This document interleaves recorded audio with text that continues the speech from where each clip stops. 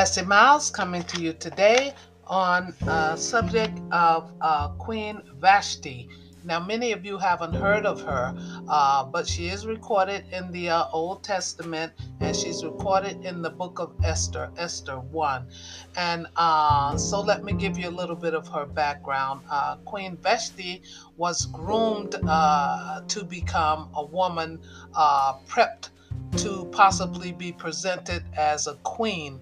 And she was a very confident woman. She was very much sure of who she was and her authority and her breeding. So she became the queen of Persia, did select her to become queen. And so that's how she became queen. She was a very beautiful woman. And so as such, the king would throw various feasts and holidays and parties to show off his success because he had achieved great success. He had conquered Babylon, and Babylon at the time was the king was King Nebuchadnezzar, and he was very popular. He had a very popular kingdom, very successful. But the Persians, they dominated him eventually, and Israel was under their authority. So you had a lot of Jews there, Daniel being one of them, Shadrach, Meshach, and Abednego, and then we had Queen Esther was there, but all of the tribe of Judah was under this authority. And so anyway, when the king threw the big party, and the party lasted for 7 days. I mean, these were some feasts because they had a lot to show off when you're very, very successful that way. You know, they have these big gods that they create and big statues, and they have a whole procession that walks around them and bow down. It's entertainment. So that's what he was doing. And so somewhere during those 7 days, I would imagine maybe into day 3, it said the king was very merry with wine, and that he wanted to show off his queen. So he summons Queen Vashti to come before them, all his officials and all his invited guests. And Queen Vashti did something quite different, because she said, "No, I'm not coming." Yeah, and she did not come because she had a gala going on for women, and she was not going to interrupt what she was doing to come before the king. And of course, this embarrassed the king.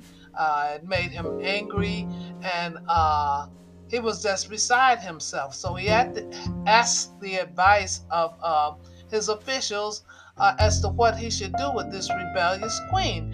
And so they said to the king, "Not only has Queen Vashti embarrassed you, but she have put all of us into a bad position, because of what she has done, other women are going to follow her example, and we will no longer have authority over our wives, but the wife will have authority over the men.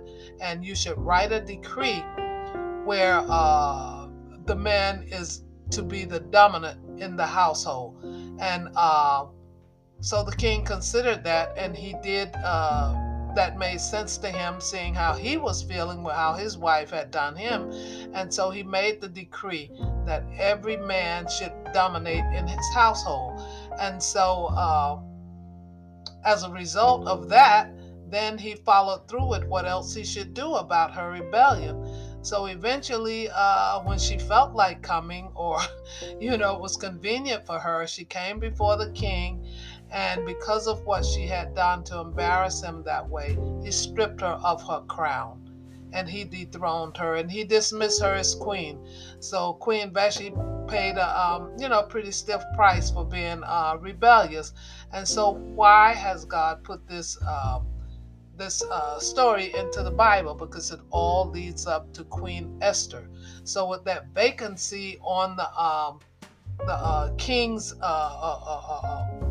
court, then it needed to be filled.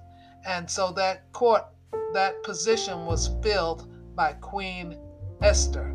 And so tomorrow we're going to get into Queen Esther and how it happened and the role that she played. So today it was Queen Vashti, the rebellious queen of Persia. And she's quite interesting. I said it took a lot of guts for her to do what she did during that time. So tomorrow we'll be presenting Queen Esther. And thanks so much for listening for today. If you'd like to support me, just click the support button and subscribe to my podcast.